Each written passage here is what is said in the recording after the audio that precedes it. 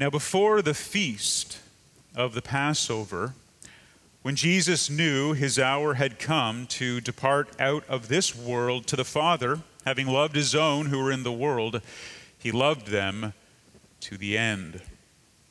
During supper, when the devil had already put it into the heart of Judas Iscariot, Simon's son, to betray him, Jesus, knowing that the Father had given all things into his hands, and that he had come from God and was going back to God, rose from supper. He laid aside his outer garments, and taking a towel, tied it around his waist. Then he poured water into a basin and began to wash the disciples' feet and to wipe them with the towel that was wrapped around him. He came to Simon Peter, who said to him, "Lord, do you wash my feet?" Jesus answered him, "What I am doing you do not understand now, but afterward you will understand." Peter said to him, "You shall never wash my feet." Jesus answered him, "If I do not wash you, you have no share with me." Simon Peter said to him, "Lord, not my feet only, but also my hands and my head." Jesus said to him, "The one who is bathed does not need to wash, except for his feet, but is completely clean. And you are clean, but not every one of you." For he knew who was to betray him, and that was why he said, "Not all of you are clean." And when he had washed their feet and put on his outer garments and resumed his place, he said to them, "Do you understand what I have done to you? You call me teacher and Lord, and you are right, for so I am. If then I am your Lord and teacher, and I have washed your feet, you also ought to wash one another's feet. For I have given you an example that you also should do just as I have done to you. Truly, truly, I say to you, a servant is not greater than his master, nor is a messenger greater than the one who sent him. If you know these things, blessed are you if you do them." You may be seated. This morning we start a new series, 4 lessons, talking about some of the most important foundational truths of what it means to be a church.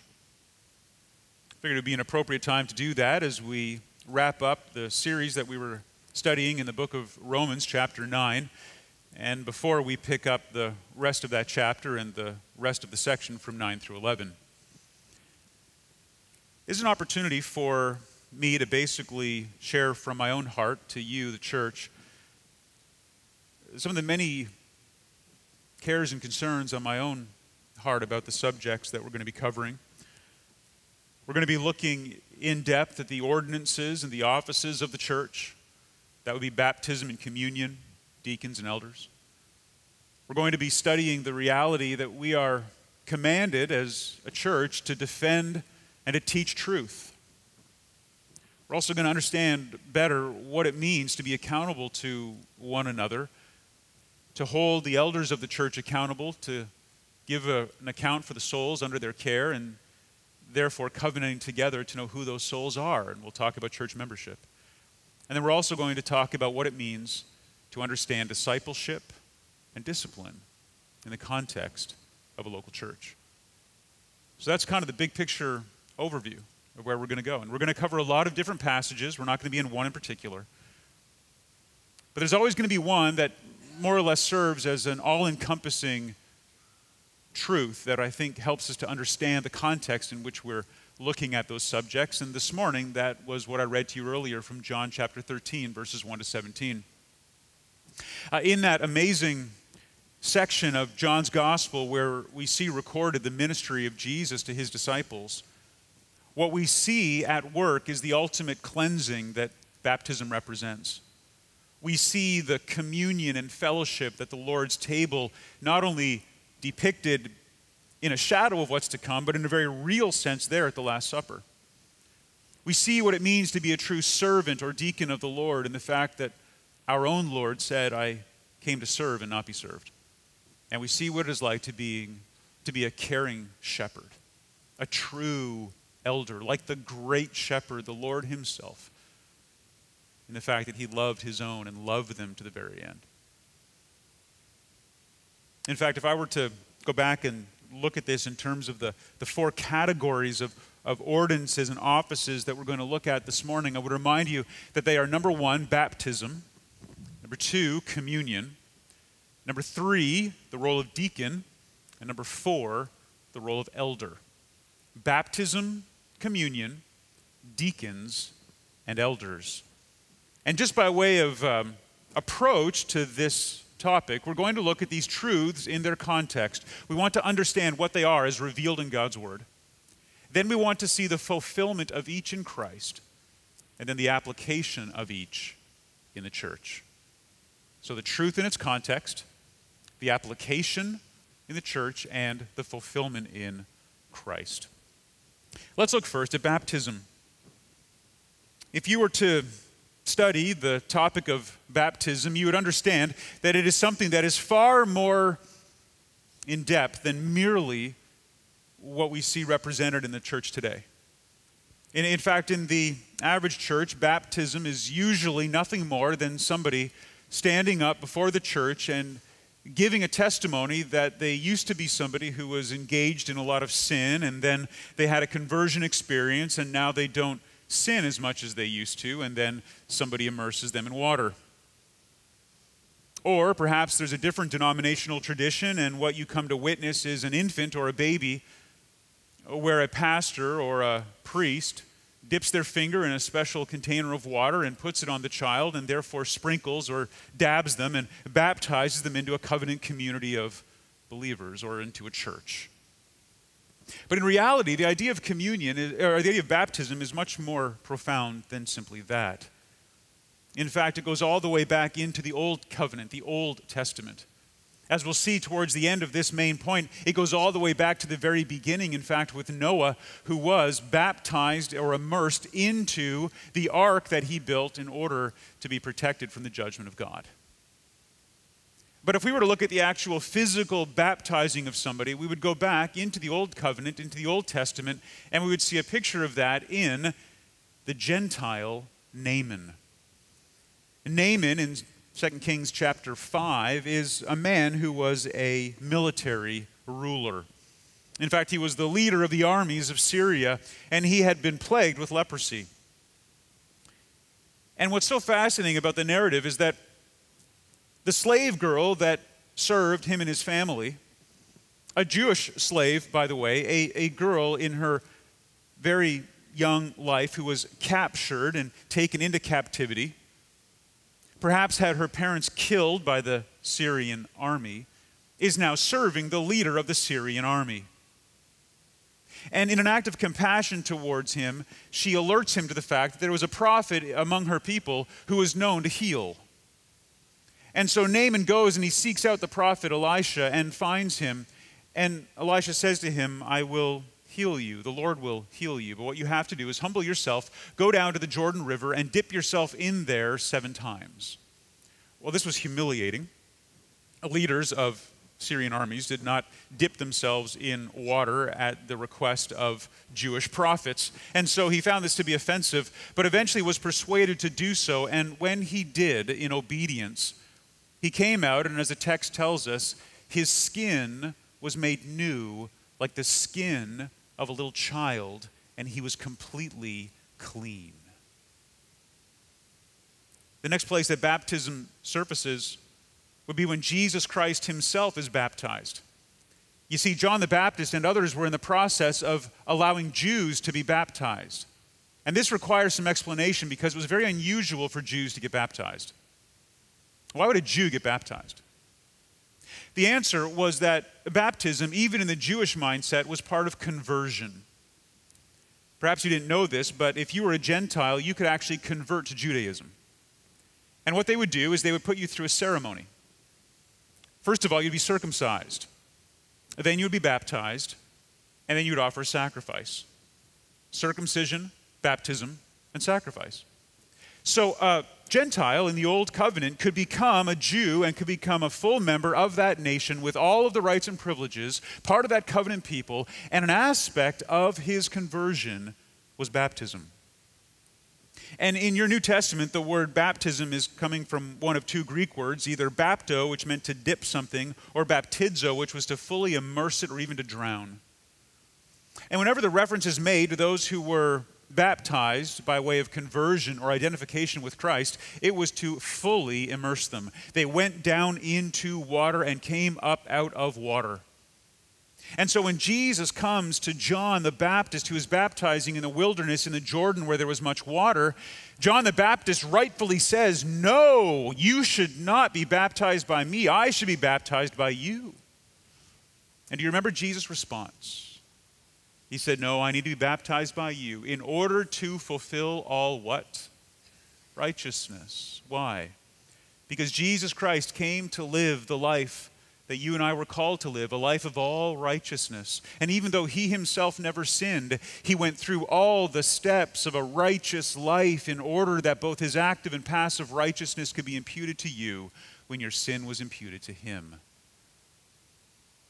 After that time, we see baptism commonly done for those who were converted to Christ after his resurrection and ascension. After he entered into the Holy of Holies, as it were, representing the fulfillment of everything that the priesthood and the sacrifices looked forward to.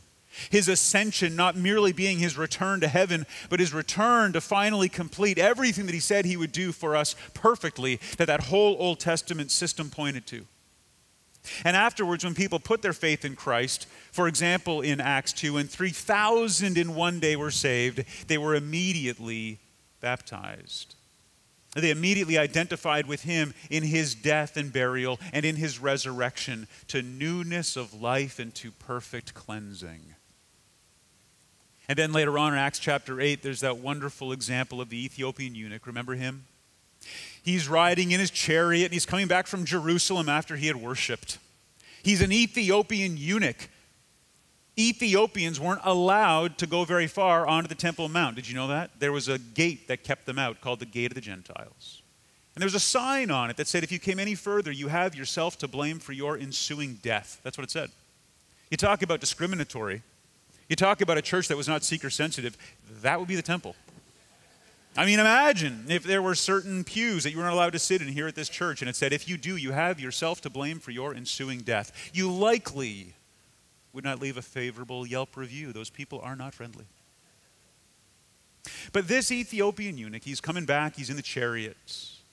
He's not only a Gentile and therefore not allowed in, but he's also a eunuch, which, look it up, means that you are not among those who are considered whole and therefore able to worship as the rest.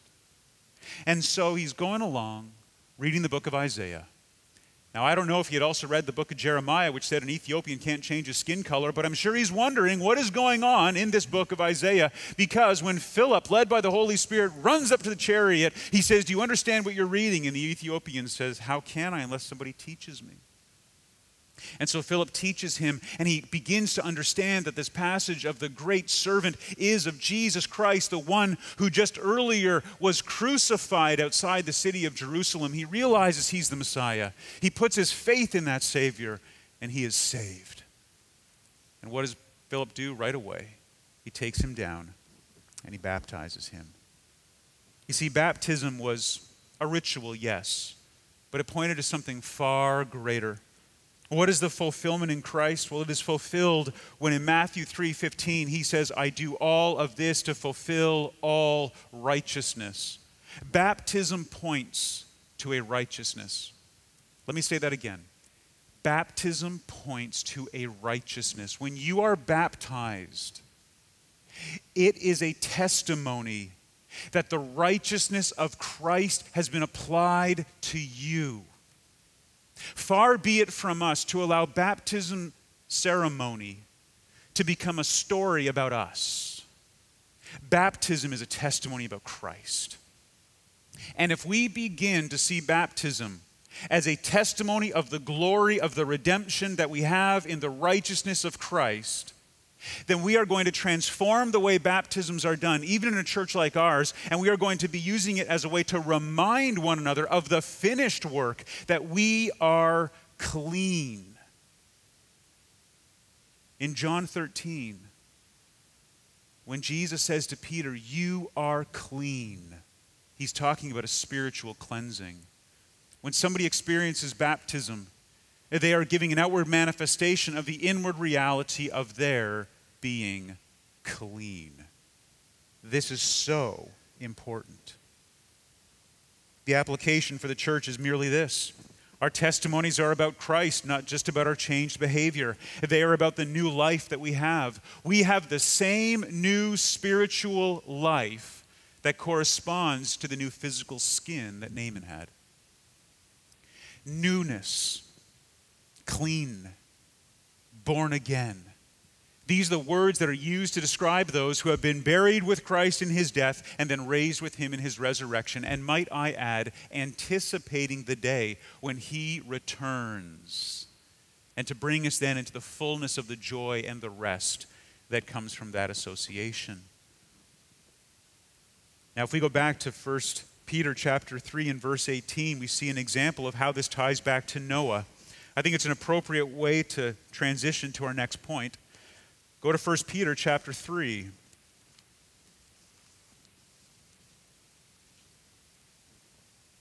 Beginning in verse 18, Peter says this: "For Christ also suffered once for sins, the righteous for the unrighteous, that he might bring us to God, being put to death in the flesh, but made alive in the Spirit, in which he went and proclaimed to the spirits in prison, because they formerly did not obey, when God's patience waited in the days of Noah, while the ark was being prepared, in which a few, baptized into, immersed into which a few, that is 8 persons, were brought safely through water, baptism, which corresponds to this." You see that? He says baptism. The baptism that you see practiced in the church corresponds to this. What's the this? The this of being put into something that protects you when the judgment comes. We no longer have to worry about the judgment coming in the form of a flood. In fact, God made a covenant with Noah saying that would never happen again. The great judgment that we would fear is the condemnation that comes down upon those who rightly deserve to be judged. And they're not put into a wooden box. No, they are put into Christ himself, protected in him. That's the baptism that corresponds to what Noah did. And he says, it now saves you, not as the removal of dirt from the body, but as an appeal to God for a good conscience through the resurrection of Jesus Christ, who has gone into heaven and is at the right hand of God, with angels, authorities, and powers being subjected to him. Beloved, just consider that for a moment. He is saying to us that baptism ought to be a testimony of the fact that the one who stands before this local assembly and declares their affiliation to and loyalty to and rescue by Jesus Christ has been baptized into him and therefore rescued by him. That salvation means that Christ has taken them, as it were, with him into the very holy of holies, has subjected all authority under him, holds them and preserves them and protects them and clothes them in his righteousness. It is so much more than merely a testimony about how you're a better person now. It's all about what Christ did. And that's why baptism, I think, needs to be done in the context of the local church, because it reminds the body that this is what truly unites us. Those from every walk of life, different ethnicities, different strata within the socioeconomic scale, but unified in one thing and one thing alone, and that is their connection to Christ. So not only baptism as an ordinance left for us, but also communion. This is the second one, communion. What is the context? Well, if you go back to John 13 again, the context for communion ultimately was this very last Passover celebrated with the disciples. You see, Jesus gathered them together for the Passover, The Passover was one of the few feasts that were practiced by the Old Testament Jews where everybody was invited to come and be a part of it. It was something where everything in the economy shut down and people celebrated. If you go back into Leviticus 23, you can see there were 7 major feasts. You see, the rhythms of the Old Testament life was that of feasting and fasting. In fact, you were commanded by God to set apart 10% of your income for the purpose of celebrating the feasts. Now just pause for a moment and consider that. Imagine if by divine law, you were required every year to set aside 10% of your income. Think for a moment how much money you made last year. 10% of your income. 10% of that income was to be set aside for the upkeep of the priesthood, for the Levitical tribe who had no land and who had nothing. They lived off the generosity of the people. Another 10%, we're up to 20% now, another 10% was set aside for the purpose of celebrating the feasts. You are required by law to spend 10% of your income every year on feasting. That's not a bad law, is it? You're thinking, I could work with that. There was a third tithe every 3 years. You were supposed to take that 10% and it was to be divided up over 3 years and given to the poor. But that second one is very interesting. You were to take 10% of your income and use it to celebrate. And the Bible commands the Old Testament Jews that they are to spend it on meat and wine and strong drink and have a major party 7 times a year. 7 times a year, these feasts would last for the whole week, and you didn't do any work, and all you did was sit around with your friends and family and feast and delight yourself in the glory of the goodness of God.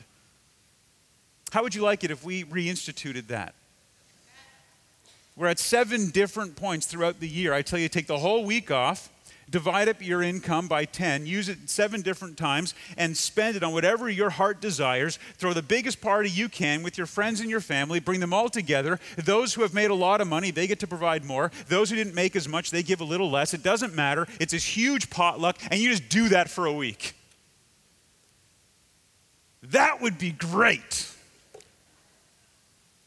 I don't have the authority, but I've thought about instituting it here. That's the context of where Jesus enters the room and he says to his people, you might notice that there's no lamb here. I mean, that was the normal centerpiece of the Passover. That was what everything looked back to, because it was at that time where the angel of death passed over the family's homes, where they'd obeyed God and they'd sacrificed a lamb and put the blood on the doorpost. But there was no lamb there. Why? Because Christ said, I am the lamb. But he also says, after he gives them the cup, he says, I won't drink of the vine. I will not drink wine with you again until I do it in the kingdom, at my return, at the marriage supper of the Lamb. He says, the time will come when we will feast together again. You see everything fulfilled in him, and looking forward to the day when he makes all of these shadows a reality. All of these echoes go back to the source. And he says, you will enjoy it with me forever. The early church understood that, by the way. You see, the early church abandoned a lot of those feasts, and instead they replaced it with what we call communion. And we know that because if you go to 1 Corinthians chapter 11, you see an example of it. In fact, it is called the love feast. Now, why is that important? It's important because I think it shows us how far we have come from what God originally intended communion to be. Today, what we have is a little broken piece of cracker and a little mouthful of non-alcoholic grape juice. Now, I don't mean to be critical of that, except that it's hardly what you'd call a feast, now would it? What happened in the early church? What happened in the early church was that they would gather together, usually on a weekly basis, and they would have a feast. It was called the love feast. And those who were wealthy and could afford to bring more would bring much. And those who didn't have anything would bring perhaps nothing, but all would be fed, all would be cared for. All would enjoy it together. And I know that it was certainly more than crackers and Welch's, because what happened is that there were people who had the money and the time to arrive early, and they ate the food and drank the wine, and by the time the poor arrived, they were drunk and full. And Paul condemns them for that. He says, listen, you need to wait for each other. He doesn't say stop having a feast. He says wait for one another. You see, what we celebrate at communion, though it is not a feast, it should at least remind us that in the days of old it was a feast, and it was a time where people gathered together for the purpose of celebrating the finished work of Jesus Christ. And as they did that, they would feast together, reminding themselves that one day they'll do that with him in the kingdom. And they would wait for one another, and they would enjoy true fellowship with each other. And everybody who had much would share with those who had little, and those who had little would enjoy what those who had much would bring. And they would come together as one, and they would celebrate the goodness of Christ. This replaced all of those feasts in Leviticus 23. It is the true communion that we enjoy. And what's the application then for the church? The application for the church is that we need to understand that even this communion table ought to represent a genuine fellowshipping together, a unity in Christ, and a waiting for one another. Why is that important? Well, it ties very closely to the fulfillment in Christ. If there's one thing that I have come to see, and I'm sharing with you just as your pastor, so this is just us talking. Well, it's me talking.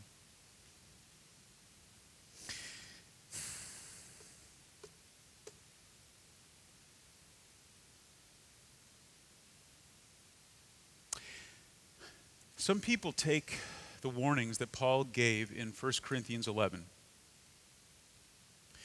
about examining yourself and about not eating in an unworthy manner, and they interpret that as an obligation to, whether intentionally or unintentionally, heap guilt upon the people who have assembled to celebrate the Lord's Supper. And whether they mean to or not, they can inadvertently cause people to be so morbidly introspective that they really begin to doubt whether or not they're even saved. Because they start comparing their life to their own religious expectations, and they come in on a Sunday morning where communion is being held, and they say, I've had a really bad week, and therefore I'm examining myself, and I'm seeing how sinful I am, and I'm heaping scorn and guilt and shame, and maybe I shouldn't even take communion because I'm not right with God. Brothers and sisters, that is precisely the opposite of what Paul is teaching here. We gather together and we celebrate the Lord's Supper because he's made you clean. Because the only examining that needed to happen back then was the examining as to whether or not the people were rushing in and celebrating this feast without waiting for their brothers and sisters to be there to celebrate it together. It was a celebration of forgiveness, not morbid introspection in the search of guilt. If you leave from the communion table feeling more guilty and more shameful than when you arrived, then the opposite has occurred as what should have happened.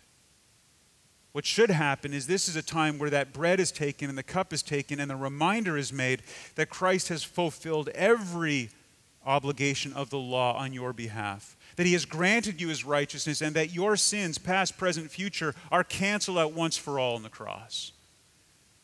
That when you go back to John 13, you become like Peter. Yes, your feet get soiled walking through this dirty world, but the reality is your feet are washed simply in the ongoing cleansing of the grace of God, but you are fully clean because he's made you clean. You see, communion is not a funeral.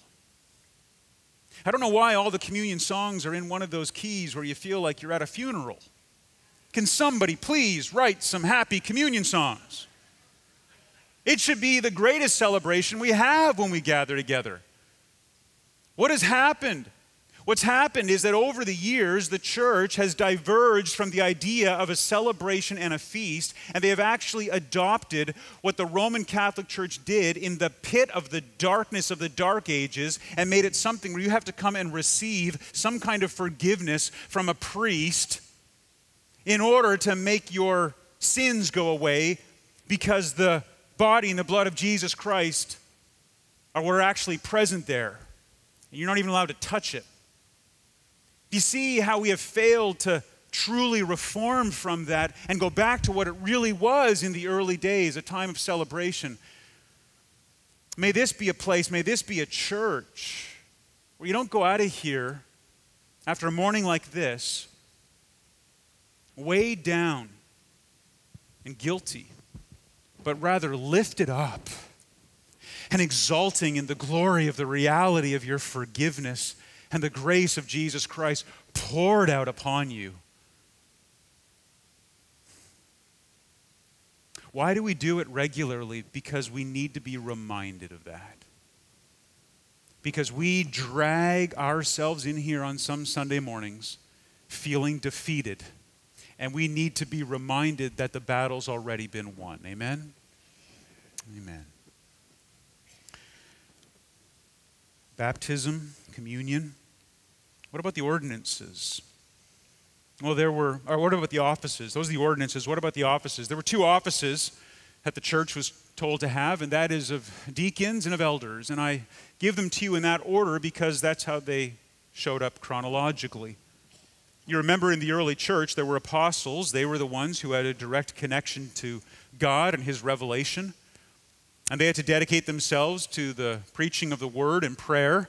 But as the church grew, thousands of people were there, and all of a sudden, the very practical needs of the church began to overwhelm them. And so they asked the believers to find deacons, people who could serve the practical needs of the church, because it wasn't something that the apostles were supposed to do. It didn't mean that that was below the apostles. It just meant it wasn't what the apostles were assigned to do. God didn't say one was more important than the other. He just said one was assigned to one group and one to the other. And so people were brought forward and they were appointed as deacons. The word deacons, you need to remember, is the word servant. Let's just understand that here, the truth in its context. It's a word that means servant, diakonos. It's a term that's used 29 times in the New Testament. It is used of men. It is used of women. It is even used of apostles. They are the ones who were the servants.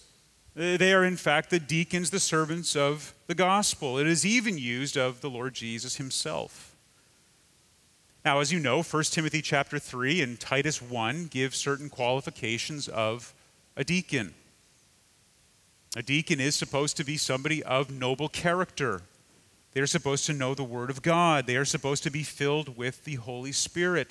Those are characteristics of the men and women who fill the role. And I believe that 1 Timothy 3 is a reference both to men and women. I think that you have the elders described, those men, and then you have male deacons described, and then unlike the translation in the ESV, I don't think those are the wives of the deacons. I think those are women deacons. In Romans chapter 16, we're going to talk about Phoebe, or Phoebe, I think as it's properly pronounced, and I believe that she was a deacon in the church.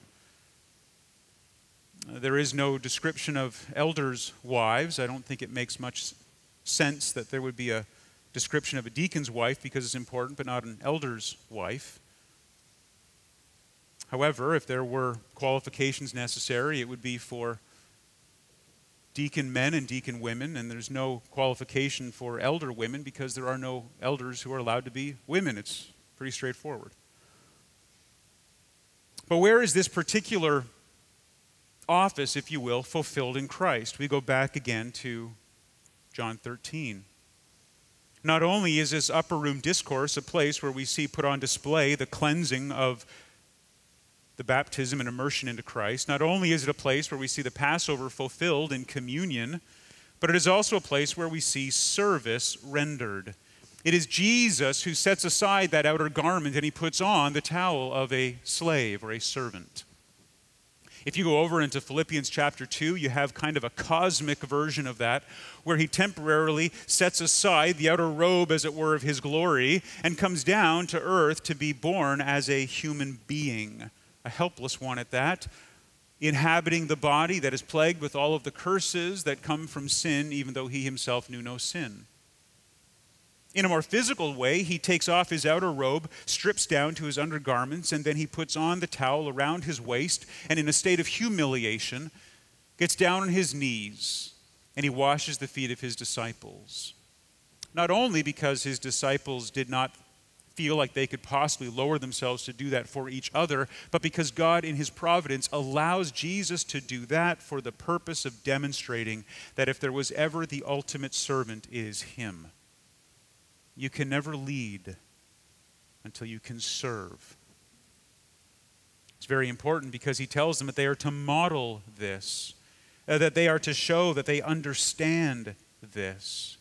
In fact, in John chapter 13 and verse 16, he says, "Truly, truly, I say to you, a servant is not greater than his master, nor a messenger greater than the one who sent him." He says, if I do this for you, then it should be expected that you will do this for others. He is the ultimate servant. This is fulfilled perfectly in him. There is an even more vivid example of that if you go over to the Gospel of Mark in chapter 10. Look over at Mark chapter 10. This is one of those records in Scripture where perhaps the characters who are in view wish that it had not happened because the story is now enshrined in the Holy Scriptures forever and ever.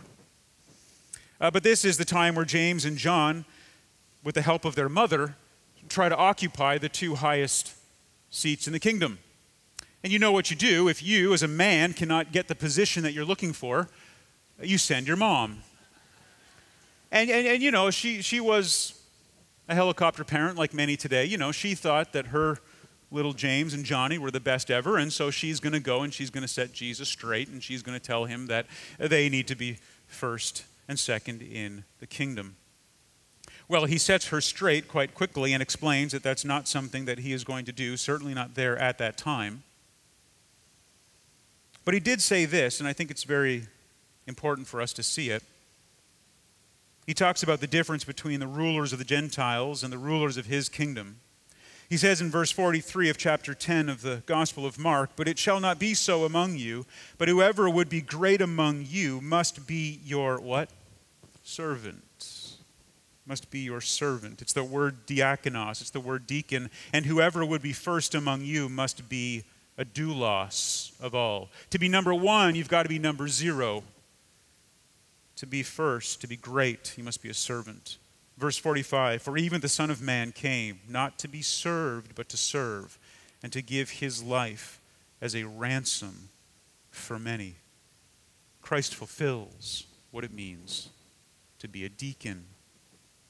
He takes the towel and he meets the immediate needs. That's what a deacon does. A deacon meets the immediate needs in the body by acts of compassion. What's the application in the church? Well, we look for men and women who are willing to take on the practical needs that are in the church and meet those needs, address those needs. This is what it means to be trained up to do the work of the ministry. Ephesians 4:12. Why do the elders concentrate on the ministry of the word and prayer? It's so that they can build up the body to do the work of the ministry. The work of the ministry is the work we do for one another. It's the everyday sanctification that happens from sharpening one another. It's why we've said before in an earlier series that the deployment of your gift as a believer is less likely to occur on a Lord's Day Sunday morning and more likely to occur in a fellowship group or other gathering throughout the week when you're able to use your gifts of teaching and exhortation, of mercy and helps and giving, of service in general, of leadership, as you care for one another and you sanctify one another and confess your sins one to another in the community that exists outside of the corporate gathering for worship on Sunday. We need deacons to be at work on a Sunday morning, yes, but also at work all throughout the week in the care of the flock. Whether that means ministering to people who are shut in, ministering to the sick, providing meals, visitation, even doing some of the work of the ministry that allows everything else to function well and smoothly. Each of these roles can be filled by a deacon. And the reason we do that is we're no greater than our master. The other office in the church is the elder. Now, there is a difference between elders and deacons. The main difference is that elders are called upon to teach God's word, and they're called upon to exercise authority. Teaching and authority go together. That's what Paul means when he says that women are not allowed to preach or teach in the church. He's not saying they're not allowed to speak. He's not saying they're not allowed to teach, because even women have the gift of teaching. They're just not allowed to use it in the regular gathering of the church on the Lord's Day morning, when somebody stands up authoritatively and declares to the church the word of God. Because with the teaching comes the authority. The two are connected, the preaching and the authority. But that's a defining characteristic of an elder. Now, the biblical context, the truth to be understood, is simply this.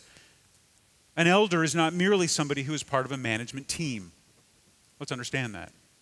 The elder is not somebody who simply has gifts in the area of corporate management, or somebody who has financial resources, or somebody who in some way or another would be viewed by the world as an effective leader.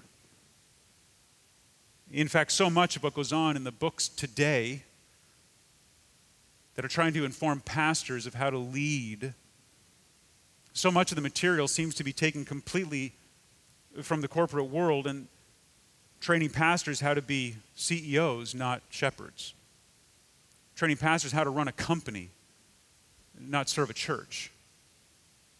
And so often I am told that there are surveys done by certain people who want to use that as an evidence that pastors ought to abandon what the scriptures tell us to do and instead take up what the corporate world tells us would work instead, because that would grow our church.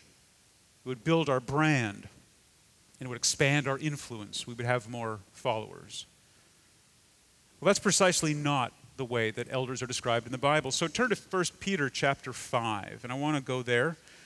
I know I could go to 1 Timothy 3 and Titus 1, but I've taught on those before, and you can look up those messages if you want. I'm not sure it's as critical for us to understand the mechanics of being an elder. I want you to understand the spirit of being an elder. 1 Peter chapter 5 is a beautiful description. It begins with these words, "So I exhort the elders among you as a fellow elder and a witness of the sufferings of Christ, as well as a partaker in the glory that is going to be revealed. Shepherd the flock of God that is among you.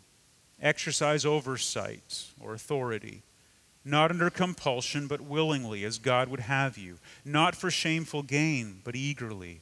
Not domineering over those in your charge, but being examples to the flock.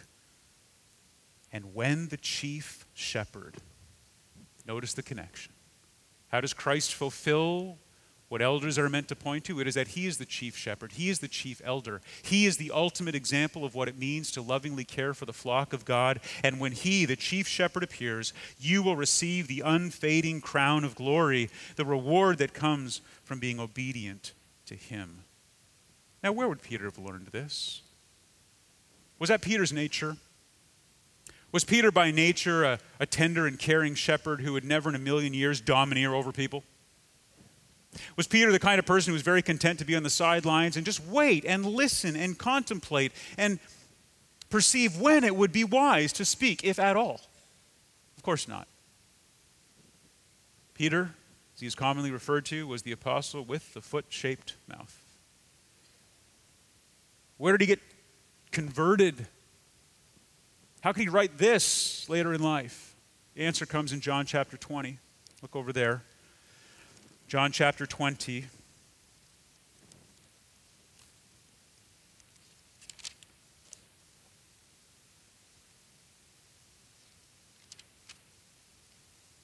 And just to show that I'm not infallible, I meant 21. Although John 20 is great as well. I highly recommend it, just not for what I'm actually sharing with you this morning. John 21, I meant to say. Peter at this point has given up. He's gone back to fishing.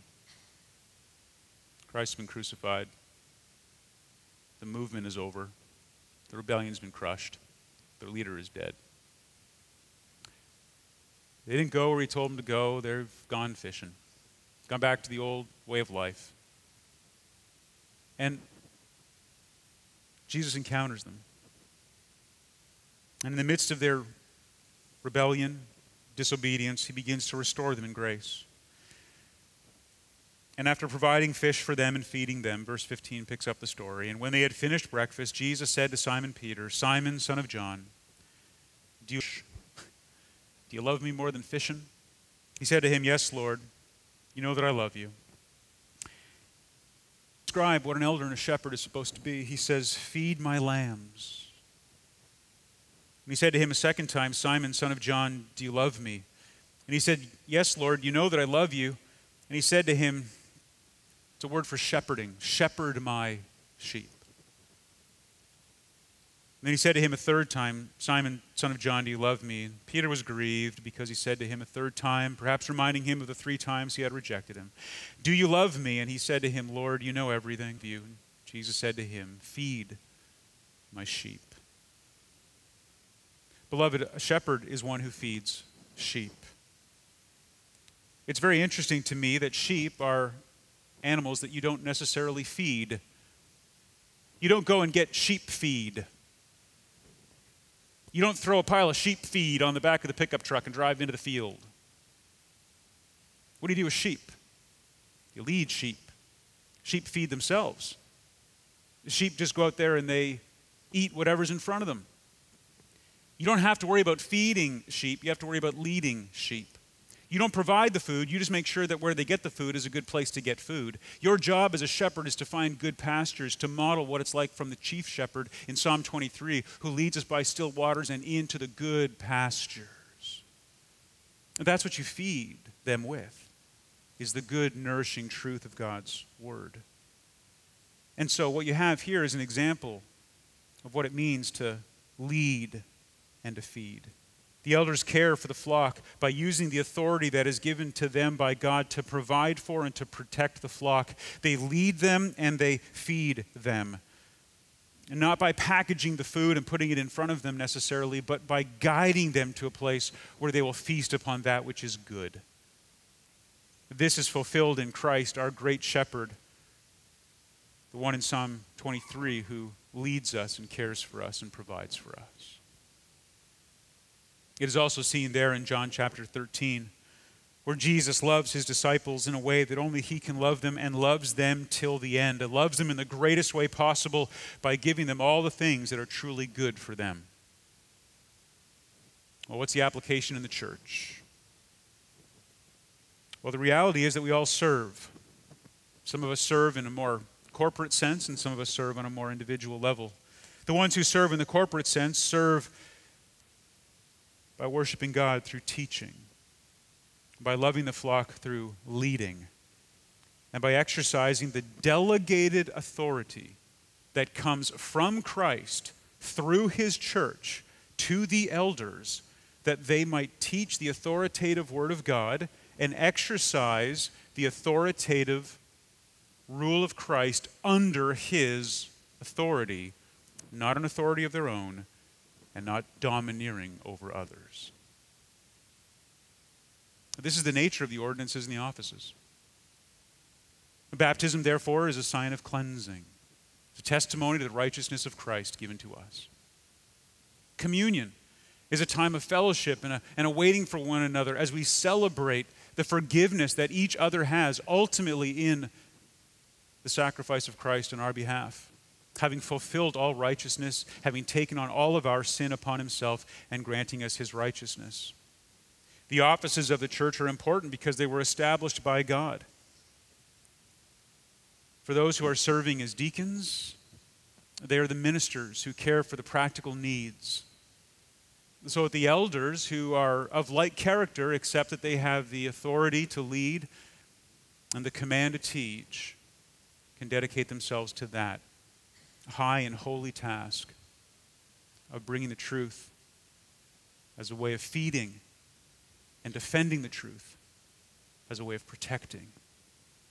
And if a church functions according to that formula, then it will be healthy, it'll be strong, it'll be gospel-centered, and it will be filled with joy.